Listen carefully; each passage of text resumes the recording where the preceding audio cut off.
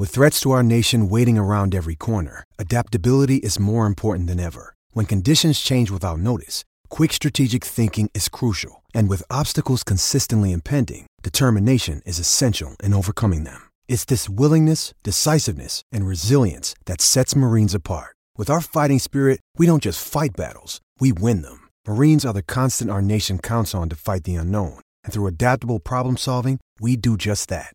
Learn more at marines.com.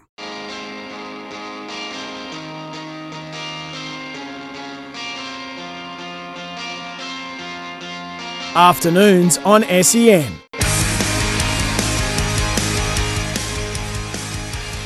Very appreciative of your company on Afternoons on SEN. Sam Hargraves in for Dwayne. A couple more hours to spend with you. After 2 o'clock, NBL COO Vince Crivelli will jump on. We'll talk about the legacy of Larry Kesselman. Over 1,000 games now since he's been at the helm of the NBL as it continues to go from strength to strength, and what a season they're enjoying at the moment, the NBL. After 2:40, we will chat to Collingwood netballer Sophie Garvin as well. Looking forward to hearing how the pre-season's going for the Super Netball. And of course, if you've got a sport that you think we should be covering more of, 1300 736 736 or 0433 98 11 16. Couple of suggestions already coming through. Sam, you should talk about the UBC lawn bowls. Some amazing bowls were put down last night, and the commentary was sublime. That's from Cam in Chermside Park. Yep, I was commentating that. Thank you, Cam. I appreciate it. Went straight from afternoons into doing the UBC lawn bowls. It's a fantastic format of lawn bowls too. If you haven't seen the UBC, last night was on KO. So too will be Friday night. It's the rock and roll of lawn bowls, as we like to call it, but a unique scoring system. It's a heap of fun. So you might only have gone out to do barefoot bowls here and there as a work breakup or something like that, but this is a whole lot of fun and a new way of enjoying lawn bowls. Different teams from all around Australia, New Zealand, America, Asia, and the UK as well. So if you haven't partaken, you'll be able to watch it on KO. Or you can watch today's group games as well, which is on the UBC Facebook page as well. What else have we got through? We'd love more chats about golf technology like yesterday. Love the chat about the golf technology yesterday. Would love more of that type of stuff. Curling needs its own segment. Sammy, you never mentioned badminton. We'll take all that on board. Sam, we need to talk more surf. You need to talk more about surf in Melbourne, as per Jules there. JDS just getting the Bay Area confused with the surf coast, which I found very humorous. He also found it very humorous because he's a bloody good human being. But he was talking to a surfer yesterday, so maybe a bit more of that as well. In the meantime, we will talk about everyone's favourite topic, which is Aussie Rules footy. One of the great stories out of the draft, and there are always a heap of them, and especially from the rookie draft as well, because diamonds in the rough aplenty have come through the rookie draft. Just have a look at Melbourne. Just have a look at Geelong's grand final list, and I think there was about 8 players in their premiership winning side that came off the rookie list. Sydney had about 5, I think, from memory, that came off their rookie list. So it's always a very, very profitable place to find talent. And one player who seems to possess an abundance of that is Oliver Seston, who's on his day off today, but he was taken by Melbourne at pick 28, a Melbourne boy, but was playing footy at Xavier this year and at Mansfield in the Goulburn Valley Football League, one of the strongest country leagues around. Wasn't playing for a NAB League side, and he's been good enough to jump on the line to tell us about his story to the Melbourne Footy Club. Ollie, hello to you. G'day, Sam. Thanks for having me. Mate, well, thank you for making yourself available on your day off. I appreciate that. When someone says to you, what do you do for a living? How odd is it now to say, oh, I'm an AFL footy player? Yeah, it's pretty crazy, to be honest. I mean, it still hasn't really sunk in. I mean, I've been there for, a week and a half now, but sort of still just getting used to it, and it's pretty surreal. Like, wasn't really expecting much to happen out of it, and then it all just sort of whirlwind up, and then, yeah.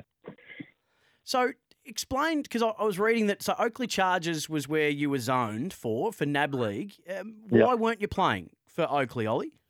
Well, I had a lot of cricket commitments, so it sort of made it a bit difficult to sort of do both. As well as also, I think I wasn't really selected in the squad initially, so that sort of stung a bit. But and I sort of just didn't really read into it too much, and then was meaning to play there next year, and then I sort of knew, well, now I don't really need to, and then I sort of guess I was just overlooked in that sense. So you've often combined footy and cricket growing up. What level of cricket were you playing in? So I was just playing at school in the ones, Yep. but yeah, sort of that was 3 or 4 days a week. So it was sort of hard to juggle both of them. Have you always wanted football to be the number one? Was that the area that the pathway you wanted to go down, or you still hadn't quite made the decision? Nah, I was pretty set on footy. I think growing up, I was sort of juggling like summer, I'd prefer cricket. Yeah. Winter, I'd prefer footy. But then probably around like year 9, sort of really decided to go with footy just because I enjoyed it more and sort of felt that was more my passion. So how big a kick in the you-know-whats was not making the Oakley Chargers list, mate? How long did it take you to get over that, and what was your plan after you got that knockback? Because I imagine that would have been pretty brutal, given you decided that footy was the pathway you wanted to go down. Yeah, it was tough.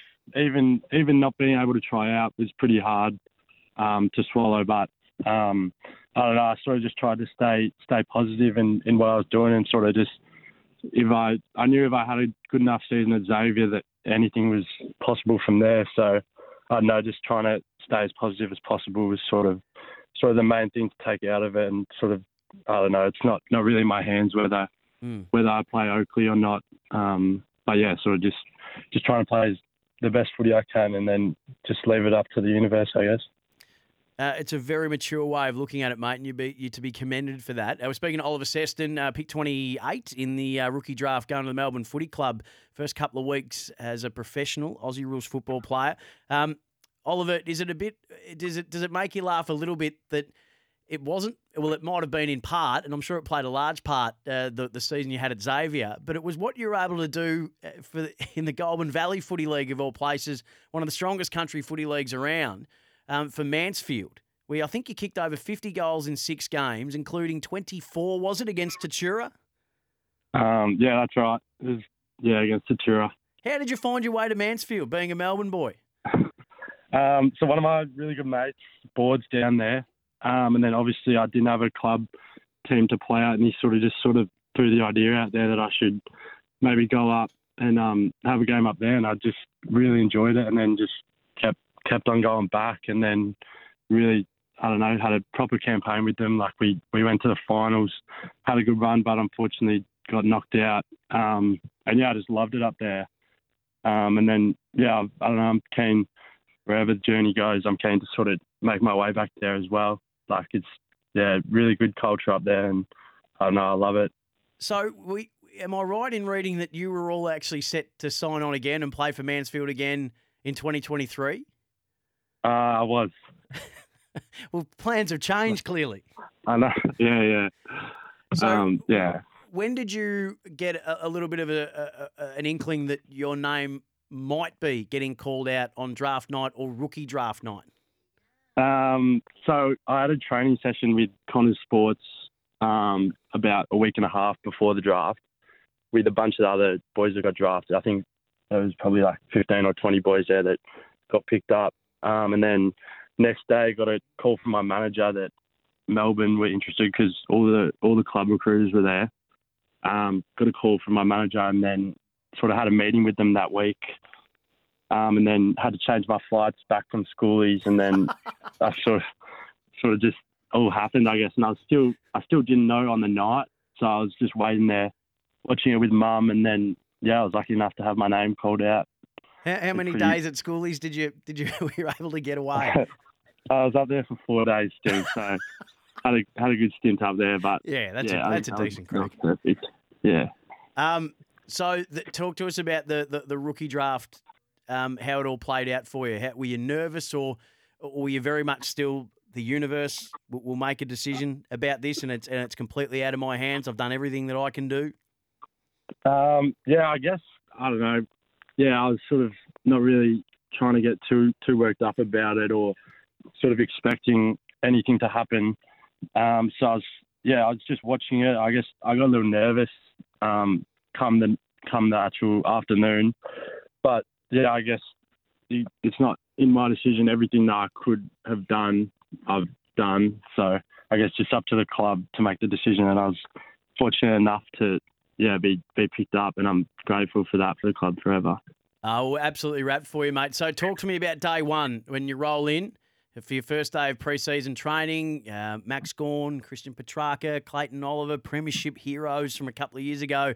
As far as the eye can see, what were the emotions, what were the feelings like when you strolled in, and what's your first few weeks been like?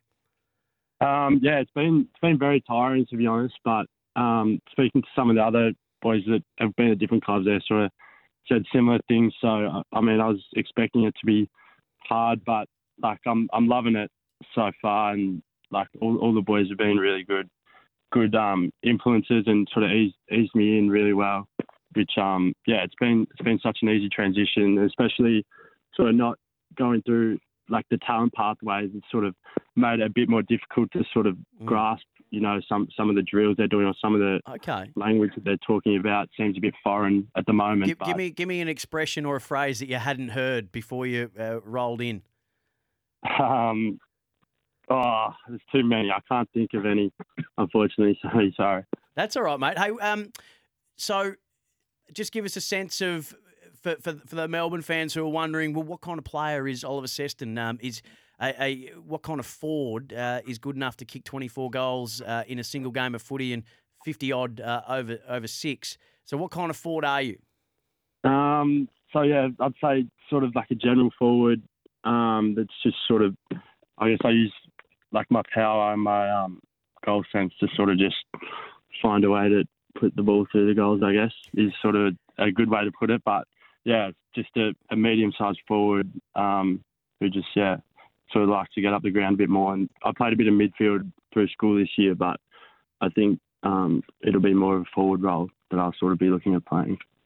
Well, Ollie, it's been great to chat to you. We've got a few people wanting to know what your junior footy club was in Melbourne.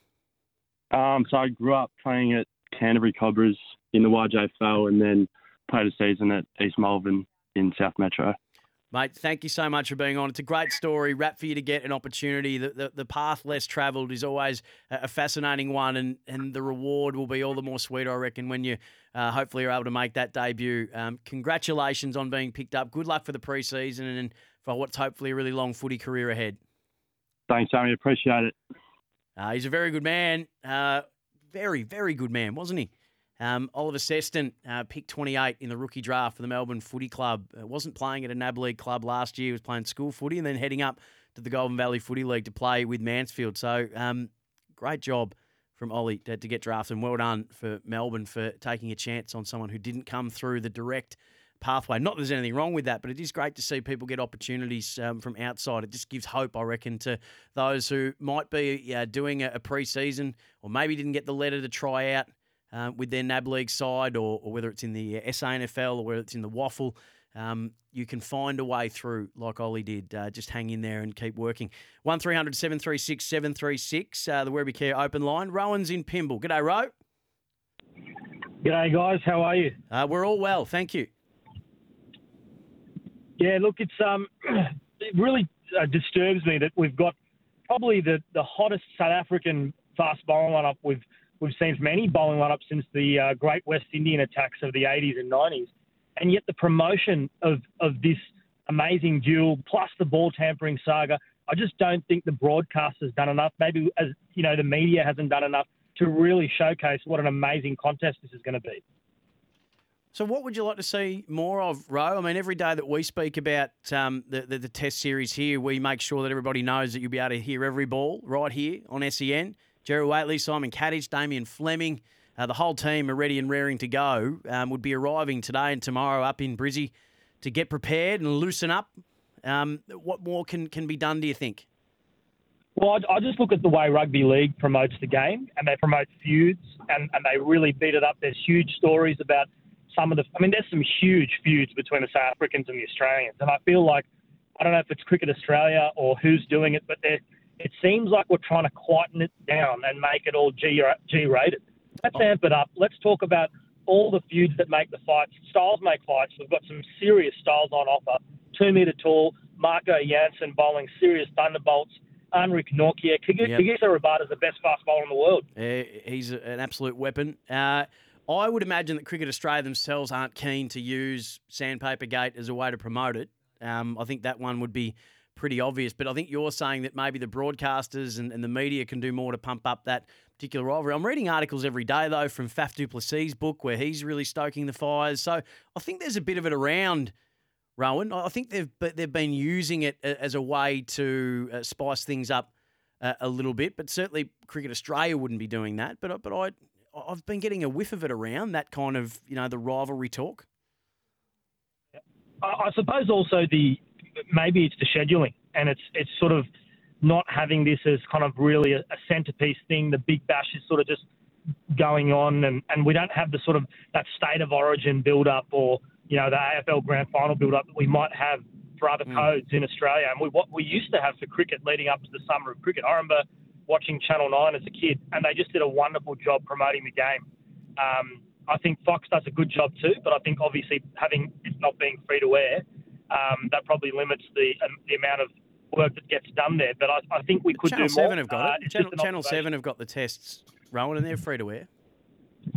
Yeah, look, Channel 7 are doing a good job with who they've got on. I just think that we could do more. Like, just speaking to the average punter on the street, a lot of people don't even know that the game's on. So I just feel like getting that message out there of the duels that exist within the game, 1 versus 2, all the, there was a lot of stuff that happened with David Warner in the crowd back there. I mean, a lot of these things are unsavoury, but sometimes it's the unsavoury stuff that actually makes the fight really exciting to watch, to see the personal battles, to see the grit. It makes that 100 that Warner scores maybe in the first test against South Africa even more special, and just rubs the salt into the South Africans' wounds. I think we need to get that angst back into Test cricket. Mate, thank you very much for making the call. I love your passion for Test cricket and appreciate you ringing up to share it. More afternoons on SEN after this.